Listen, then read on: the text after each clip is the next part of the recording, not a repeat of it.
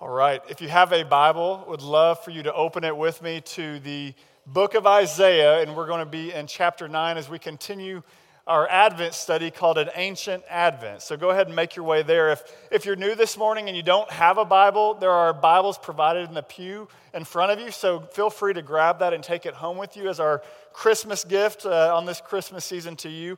So feel free to do that. You'll find the book of Isaiah either just by opening your Bible to the middle and looking around, or by going to the table of contents, and you'll eventually get there. The book of Isaiah, chapter 9 this morning. Over the next 3 weeks leading to our Christmas Eve service, we're going to do a study that's a bit unique when it comes to Advent, because instead of looking at the stable in Bethlehem and the shepherds and the angels and the wise men or any of these stories that are around the narrative of Jesus, instead we are looking at Christmas through the lens of this Old Testament prophet named Isaiah. Now, if you are new to Christianity, you're new to the Bible, you need to understand that the Old Testament, everything that you read about in the Old Testament, the first part of the Bible, is prior to the birth of Jesus. And so when we come to a book like Isaiah, we're actually going back about 700 years before Jesus was even born, which is why we're calling it an ancient Advent. Isaiah was one of these individuals that the Bible called prophets. The prophets were God's mouthpieces. They were proclaimers of His word. He would give His message to His people through the prophets. And one of the main messages that the prophets continually brought about in the Old Testament was this great news of a coming Savior, a Messiah, a king who would rescue His people and bring about their ultimate salvation. This was something that they were excited about. They looked forward to it. And Bible scholars will tell us that there are 320 of these prophecies found in the Old Testament. That's a lot, right? 320 specific things about this coming Messiah, where He would be born, how He would die, what He would be like. Well, if you think about that, the odds of someone accidentally embodying even a fraction of 320 prophecies, it's almost beyond imagination, right?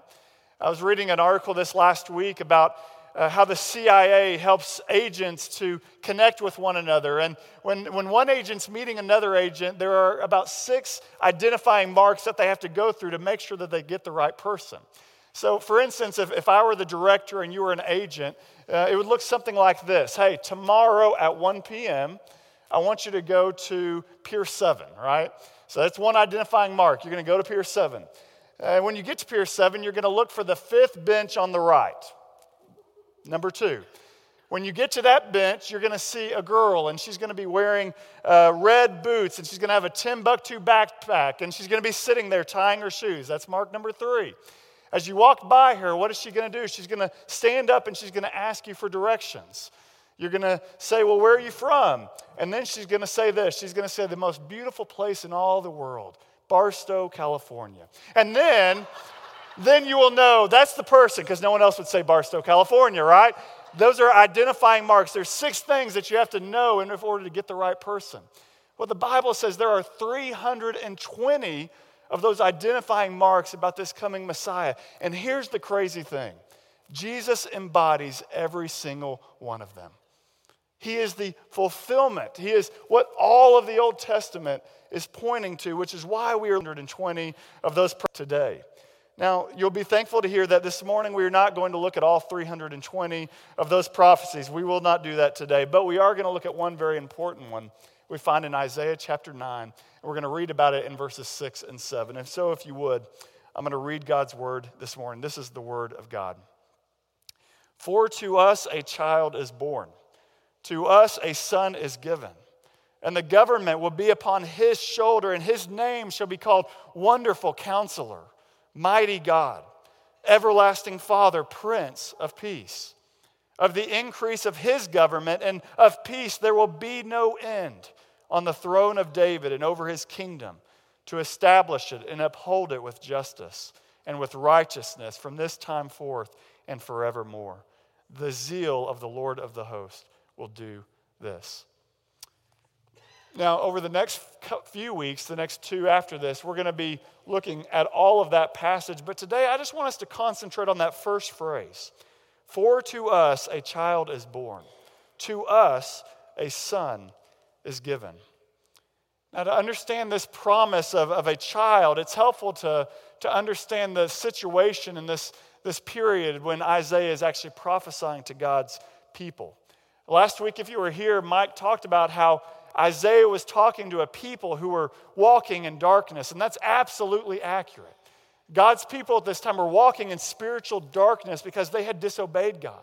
They had worshiped the gods of other governments and other kingdoms of the people around him. They had not served him and served him alone. And so it says that God, he removed his face from them. They were no longer living in the light of his blessing. And one of the results of that was turmoil, political turmoil. Now, by this point in the book of Isaiah, the country of Israel had split into two kingdoms. And you can read all about this in 1st and 2nd Kings or 1st and 2nd Chronicles. But Israel was split into the northern kingdom, which was also called Israel or Ephraim. And then you had the southern kingdom, which was called Judah. Now, the one thing that you need to know about both of these kingdoms is that they were both Israel, and yet they had different leadership. And oftentimes, they had very evil leaders. Well, Isaiah was in the southern kingdom, and he was prophesying during the time of a very, very evil king named Ahaz. I said it was a time of political turmoil, and the reason for that is that there was another big country called Assyria. And at that time, Assyria was kind of the new bully on the block, right? All of the nations feared that Assyria was going to attack. They were larger than the other nations. They had a greater army than the other nations, and so everybody lived in fear of Assyria. Well, what happened was that the northern kingdom went to a neighboring country and they said, here's the thing. Let's create a political alliance. If Assyria is going to attack us, let's come together and say, hey, if they attack one of us, the other is going to defend the other. And so they put together this alliance, the northern kingdom and another country called Syria. Not Assyria, but Syria. Well, at the same time, they said, you know what? Let's go get Judah. We think Judah should be part of our alliance. And so they came to King Ahaz in the southern kingdom, and they say, we want you to join our alliance.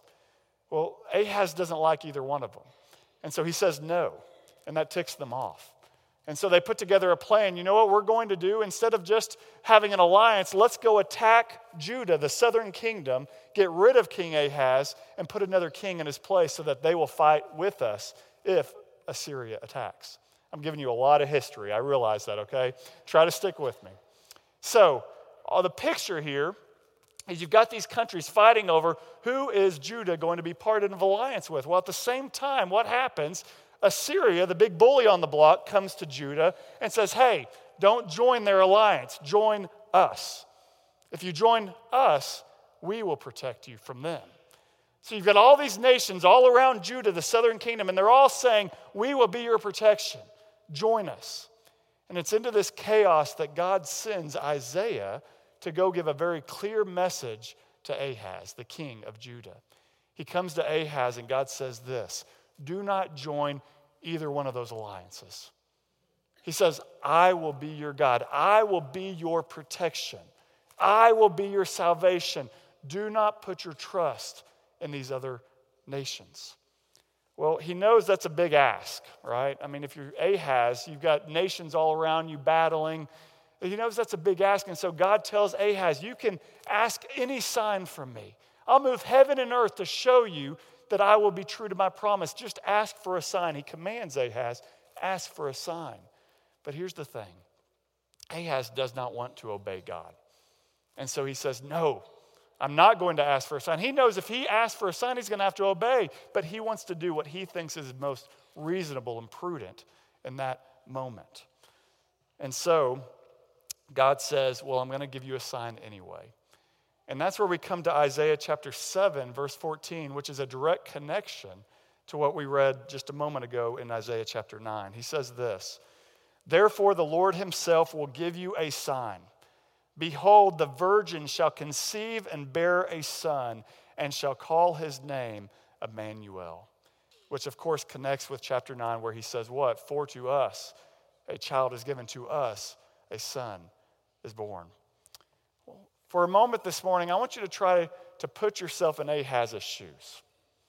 I want you to think what he must be thinking. Alliances. And God comes to him with this sign that he will give him a child. If you're Ahaz, are you not thinking, what could a child possibly do to get rid of my problems? Is that not what your thought would be? You see, Ahaz is at a crossroad in this moment. And it's an important crossroad that each one of us faces. Here's the crossroad. Would he seek salvation and protection through man, through armies and politics and alliances and human wisdom and his own gut feeling, or would he seek salvation through simple trust in God's unexpected promise? This is a question that Ahaz was at. He was at a crossroad in this moment. And friends, I believe this is a crucial question for you to ask. Because in this room, I know in a room like this that you come into this room with problems. You come into this room with very real problems. Some of you have health problems that are staring you at the face. Some of you in this room have relational problems. Some of you have problems with your children. Some of you have problems with your parents. Some of you come in here and you're walking through anxiety and depression. You're walking with significant stress. Some of you have job problems. Perhaps some of you are here today and you just recently found out that you cannot have children. Or perhaps you're here and you come in and you're going through a separation. Seem much bigger than yours. You come in with problems, and these problems, like Ahaz, these problems seem much bigger than you. You can't handle them and you're desperate for God to do something. Now, in the middle of that, the question becomes, how can God's promise of a child be any hope in the midst of our problems? How can this coming child, how can this coming son that he mentions in any way give hope to the midst of our problems, in the midst of our darkness? Well, this morning I want you to consider this statement. This is the main point this morning. As you look at this text, I want you to consider this. The ultimate answer to our problems can only be found in trusting in the unexpected gift of God's promised Son. This is what we're going to see in the book of Isaiah. The ultimate answer to all of our problems, no matter what problem you come in with, can only be found in trusting in the unexpected gift of God's promised Son. Now, I say unexpected because everything about this promise that God makes to Isaiah or to Ahaz and the people of God, it's unexpected. And yet, that's not a bad thing, is it? If you're anything like me, some of the best gifts that I've ever received have been surprises. They were unexpected. I had no idea I was getting them, but then when I got them, I'm like, wow, that's exactly what I want. As you grow older, that doesn't happen very often. Rachel and I, in our marriage, I think the longer we've been married, most of my gifts to Rachel are what she's been hinting at for about 9 months. It's not much of a surprise when we show up on Christmas Day, but when it comes to our kids, that's not how we go. We want to make sure that our kids don't know what they're getting. We want to make sure it's a surprise. So I don't take Brady to Target, buy him a basketball, and say, hey, here's your Christmas gift. Let's go wrap it up and you can open it on Christmas. That's not exciting for Brady, no. I want Brady on Christmas morning to open it and to say, wow, this is not what I expected, but now that I have it, it's exactly what I need. Well, friends, I would submit to you this morning that the same thing is true of Jesus. As you read this passage, you need to realize that Jesus was not on the world's Christmas list. He's not the gift that Ahaz would have been asking for in that moment. In light of Ahaz's circumstances, you read this and you think, well, what could be more weak than a child? What could be more foolish than a child given birth through a virgin? I mean, this doesn't make sense, God. It's totally unexpected. If you were to ask Ahaz, what kind of gift do you want under the Christmas tree? I have no doubt, without hesitation, he would say, power. I want power under the tree. I want power to get rid of my enemies, all those things that are coming against me. I need power. And yet Jesus, or God, promises the opposite. He promises a child, a picture of weakness. Well, of course, the New Testament picks up this theme of this child born to a virgin. It connects it with Jesus. And that makes total sense because from the world's perspective, everything about Jesus was weak. When you look at Jesus' life, Jesus was born in weakness. He didn't descend from the clouds as a mighty king, right? No, he came as a baby, born in a stable to a poor teenage girl. What could be more weak than that? His first guests were not the who's who of society, but instead it was shepherds, the very lowest class of society in that day. That's all that showed up. You look at his life, and it was one of weakness. He didn't walk around as a politician. He didn't walk around and have just everybody come out. No, Jesus was a wandering teacher who was followed by this ragtag group of 12 disciples for most of his life. And then, of course, you come to his death, and his death looked like total weakness. He gave himself over without fight to his enemies. Isaiah gives us another prophecy about the Savior in Isaiah chapter 53, and this points to Jesus. It says this: "He was oppressed and he was afflicted, yet he opened not his mouth. Like a lamb that is led to the slaughter, and like a sheep before its shearers is silent, so he opened not his mouth." Though he was sinless, Jesus gave himself over to his enemies, and they beat him, and they mocked him, they spit on him, and ultimately they crucified him on a cross, a death usually reserved for the lowest of criminals. From beginning to end, Jesus' life was one of weakness from the world's perspective. And that's why King Ahaz, as he looks at this promise of a child, and that's why each one of us, when we look at Jesus, it's why we say, forget it. This cannot be my salvation. This cannot be the answer to my problems. He can't be the gift that God has promised. I would submit to you this morning that the reason almost all of us reject Jesus, God's promised Son, is that we have wrongly diagnosed the root of all of our problems. You see, for each one of us in this room, we all think that our main problems are caused by people out there, right? By circumstances out there, by conditions outside of us. They are the problem. If you don't believe me, watch the news. Doesn't matter if you're watching CNN or Fox News, each one of them says what? They're the problem. Democrats, Republicans, they're the problem. You see this a lot in our culture between the haves and the have-nots. Those that have a lot, what do they say? Well, the have-nots are the problem. I worked really hard to achieve these things. I worked really hard to do these things. If everybody had the same work ethic I did, our society would be great, but they're the problem. They're lazy. They don't work hard. They don't have the same drive that I have. They're the problem. But then what happens? On the other side, you have the have-nots, those with very little. And what do they say? The haves are the problem. They have a lot and they don't share. They don't share their wealth. They don't share their privilege. They're the problem. I don't say that to say that either of those are untrue, but to say this: we all look at our problems and say, it's something outside of me. It's those conditions, it's those circumstances, it's those people. But friends, God's analysis of our problem is very different. And therefore, that's why you see the gift that he has promised in this text is different than we expect. The Bible's analysis is that the primary problem is not out there, but it's where? It's right here. The problem is not my conditions, the problem is me, and it's you. It's our heart. It's sin. The problem is that each one of us is a sinner. Each one of us has said, I choose my way over God's way. Each one of us has become self-centered, thinking that we are the center of the universe rather than the God who created us.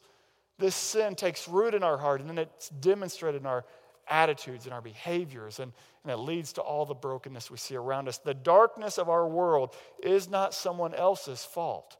It's mine. Which means this: at the end of the day, what we need most is not something to come into our world and to fix them. We need a God who can fix us. We need a God who can fix us. We needed someone who could show us our sin. We needed someone that could die for our sin. We needed someone that could cleanse us of our sin and forgive us of our sin and bring us into a right relationship with God. That's the kind of Savior we needed. And the good news of Christmas is this: that is exactly the gift that God has provided. Our passage today, for to us a child is born, to us a son is given. As we continue studying this passage next week, it's going to become very clear that this is not a promise of just your average child. No, he's described how: Wonderful Counselor, Mighty God, Everlasting Father, Prince of Peace. In this verse, God is promising nothing less than his own Son, Jesus Christ. In a move that no one in the Old Testament could have comprehended, God was not going to send just another prophet or another king to fix Israel's issues. He was going to take on human flesh, being fully God and fully man, in order to rescue them from their greatest problem, the root of all their problems, and that is the problem of sin. We read about Jesus in the book of John. It was read earlier, and I want to read it again. John 1 says this: "In the beginning was the Word," and that Word is talking about Jesus. "And the Word was with God, and the Word was God. He was in the beginning with God. All things were made through him, and without him was not anything made that was made. In him was life, and the life was the light of men. The light shines in the darkness, and the darkness has not overcome it." But then, of course, in verse 14, what does it say? "And the Word," so God himself, "became flesh and dwelt among us. And we have seen his glory, glory as of the only Son from the Father, full of grace and truth." You can read the Gospels to get the full picture of Jesus' life, but then the Apostle Paul says this about Jesus. It says, "Though he was in the form of God, he did not count equality with God a thing to be grasped, but he emptied himself by taking the form of a servant. Being born in the likeness of men and being found in human form, he humbled himself by becoming obedient to the point of death, even death on a cross." You see, God's promise of a child, his son, was exactly what Ahaz needed. And friends, it's exactly what each one of us needs today. Without Jesus, it does not matter how much we have in our bank account, the hope of true security will always elude you. It does not matter this morning how much you accomplish in your work life, in your family life. That true contentment will always be just out of reach. It does not matter, friends, how much pleasure you plunge into. Lasting joy will always remain an unfulfilled dream apart from Jesus. And no matter how much we may take care of our bodies and do Whole30 and the keto diet and intermittent fasting, whatever you're into this morning, each one of us, apart from Jesus, has the same end, and that is death and separation from God. We needed this gift of his promised Son, this child that became a man, lived a sinless life, died on the cross, taking the punishment that we deserve, and was resurrected, guaranteeing that his victory over death was once and for all. We needed Jesus, the promised Son. And what I love about this passage, it says that we don't have to earn Jesus. What does it say? A child is given to you. This work of Jesus and what he's done, it is given to us, which means it's 100% a gift of his grace. It cannot be earned. In fact, we unearned it. We demerited his salvation. We demerited his rescue with our sin. But even in light of that, he has sent his Son for us. So a question for you this morning is simply this: have you put all of your trust and hope in God's promised Son, Jesus Christ? Have you given him the government of your own life? Have you asked him to be your Savior and King, submitting to him with everything in your life? A Christian is simply someone who says this. When it comes down to it, a Christian, I thought it was him, I thought it was my conditions, I thought it was my circumstances. But God, I finally realized that my greatest problem is me. It's my heart. I don't need a God who can just change my circumstances. I need a God who can forgive me and change me. We need Jesus. But there's one more essential element of this text that I don't want you to miss today. And that's this: the promise that God provided Ahaz required a lot of patience and waiting. 700 years to be exact. How many of you like to wait for 700 years? None of you in this room. We live in a Mickey D's culture, right? We want fast food. We want 2-hour delivery from Amazon in San Francisco. We want all of these things about 5 minutes ago. We can even have life's greatest questions answered by Siri, just like that, right? We want immediate results. And that's what's hard about God's promises. They never come quickly. You look at God's promises and they don't happen overnight. The whole idea behind Advent is this idea of waiting.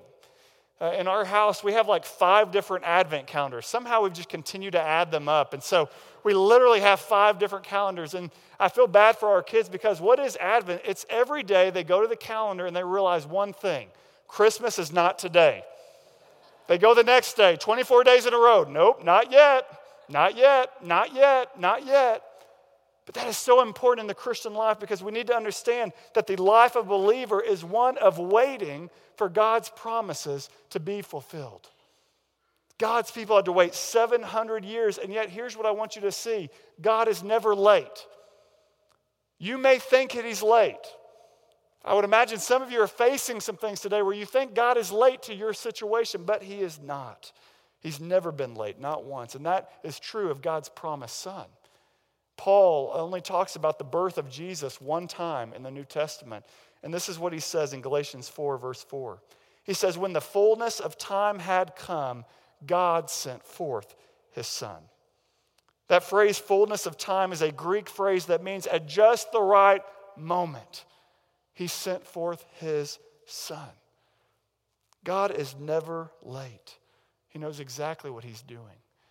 You say, well, Ryan, what's up with this fact that we're still waiting then? If Jesus was God's answer, if his coming was God's answer to the darkness, then why are we still waiting? Why do we still have suffering? Why do we still have death? Why do we still have all these bad things if Jesus, God's promised son, was supposed to be the answer? It's a great question. I want to give you a statement that I heard by J.D. Greear, another pastor, recently, and I thought it was super simple but also super helpful. He said this: the first advent brought relief from sins. The second advent will bring relief from our suffering. Now here's what that means. This is a very short Christmas theology lesson. Through the first advent, through Jesus' coming and taking on flesh and living a perfect, sinless life and dying on the cross and resurrecting, through his first advent, he gave us freedom from both the power and penalty of sin. He took away the obstacle that keeps us from a relationship with God, right? He gave us refuge from our sin. But here's the thing, there's a second advent. And that's what we wait on. We as God's people, we've seen the fulfillment of that first advent. Jesus has already come. But what does the Bible tell us? It tells us that he's still coming back. He will return. But this time he will not return as a baby, but he will return as King of kings and Lord of lords, the judge of all. He will make all wrong things right. He will bring justice and put an end to sin and death forevermore. And so just like God's people in the Old Testament, we too as his people are a people in waiting. We're waiting for him to fulfill that promise, waiting for him to take away our suffering, waiting for him to wipe every tear from our eyes and to bring the peace that he has promised long ago. We are called to believe and live every aspect of our lives in light of God's promise to us. But here's the danger. And this is a danger each one of you faces. One of the greatest spiritual dangers we face is that instead of bringing our hardships and our problems into the light of God's promise, instead of trusting him and going to God, what do? We take our problems into our own hands. And sadly, that's exactly what Ahaz did in the Old Testament. God had given him this promise. He had given him, I will be your protection. My presence will be with you. Emmanuel, God with us. I will be with you. But Ahaz says, no, I don't want it. And what did he do? He went to Assyria, the big bad bully of the time, and he said, I will enter into an alliance with you. Not only did this end up not helping Israel, but it backfired and it eventually led to their exile, their being kicked out of the promised land. Ahaz, for his part, went crazy from this point on. He literally began to worship all the gods of the other nations, and he lived a very sad, depressed life until his death. It's really not a great story. It's not a great Christmas story. But I hope at least this morning that is a warning to each of us this morning. One of the greatest threats to your spiritual health this Christmas season is a reluctance to trust God in these seasons of waiting. Taking things into your own hands, doing what you think is most prudent. I want you to think for a moment about the different ways that this could play out. Maybe this morning you're lonely and discontent, waiting in your singleness. So you say, you know what? I'm going to compromise who I'm willing to date or even who I'm willing to marry. Or maybe this morning you're unhappy in your marriage. And so instead of going to God, instead of trusting God and walking with Him and living out your call as a spouse, you go and you find someone else and you cheat on your husband or your wife. Or maybe you just escape the marriage altogether in pornography. We don't trust God. We take things into our own hands. Maybe this morning you're unhappy with your level of income and how many possessions God has given you. So you say, I'm going to go and take this into my own hands, and you go into debt. Or you make some unethical decisions to try to get ahead of where you are right now. Maybe you're angry about your past. So rather than forgiving, trusting that God can bring about ultimate justice, you say, no, I'm going to harbor bitterness and I'm going to try to get even. Maybe instead of discontentment with your job, you're always saying, I'm always looking for the next thing. I'm never looking at what God's doing here. I'm always wanting something more, and you're trying to be controlling. You're controlling of your kids' life. You're controlling of your work life, thinking that you can handle it. This plays out in a myriad of ways, but the common denominator is this: we supplement our trust in God by taking things into our own hands. This morning, as we close, the message I want you to hear more than anything else is this: God, what He is doing in your life. God is not late. This morning, if you are in a season of waiting, you're waiting in the midst of a problem, let me just suggest to you that God has a purpose in your waiting. He has a purpose. I think about Rachel. I think if I were to ask my wife, what is the hardest period of waiting that you've ever had to live through, I have no doubt her answer would be our 3 children, giving birth to them. For 9 months, there was discomfort, there's pain, there's all these things. But you know what? We don't want to rush that process. Why? Because within Rachel, something amazing is being developed. If we rush that what's in her will die. It'll go away. Well, friends, the same thing is true in each one of our lives. In our seasons of waiting, God is doing something. He is forming something within us. But the question is, will we get past that and just take it into our own hands, not allowing God to do that this morning? The good news this morning is that as you wait, He has not left you alone. What was the name of that promised son, the child that God promised? What was his name? Emmanuel, which means God with us. In our waiting, we do not wait alone, but instead, God has given us His Spirit to guide you and encourage you, sustain you, correct you, strengthen you, and carry you until that day His promise is fulfilled in your life. This morning, I would just suggest this. We are at the same crossroad that Ahaz was at. Will we seek salvation, protection, and life through our own efforts, where we take it into our own hands, or we receive them as a gift through simple trust in God's unexpected promise in God's Son? It's an important question for each one of us to ask. Jesus is the answer to each one of our issues. He is the answer to our sin, and one day He will be the ultimate answer to every piece of suffering that you are walking through today. He will return, and as Mike said last week, He is worth the wait. May we put our trust in God's promised Son.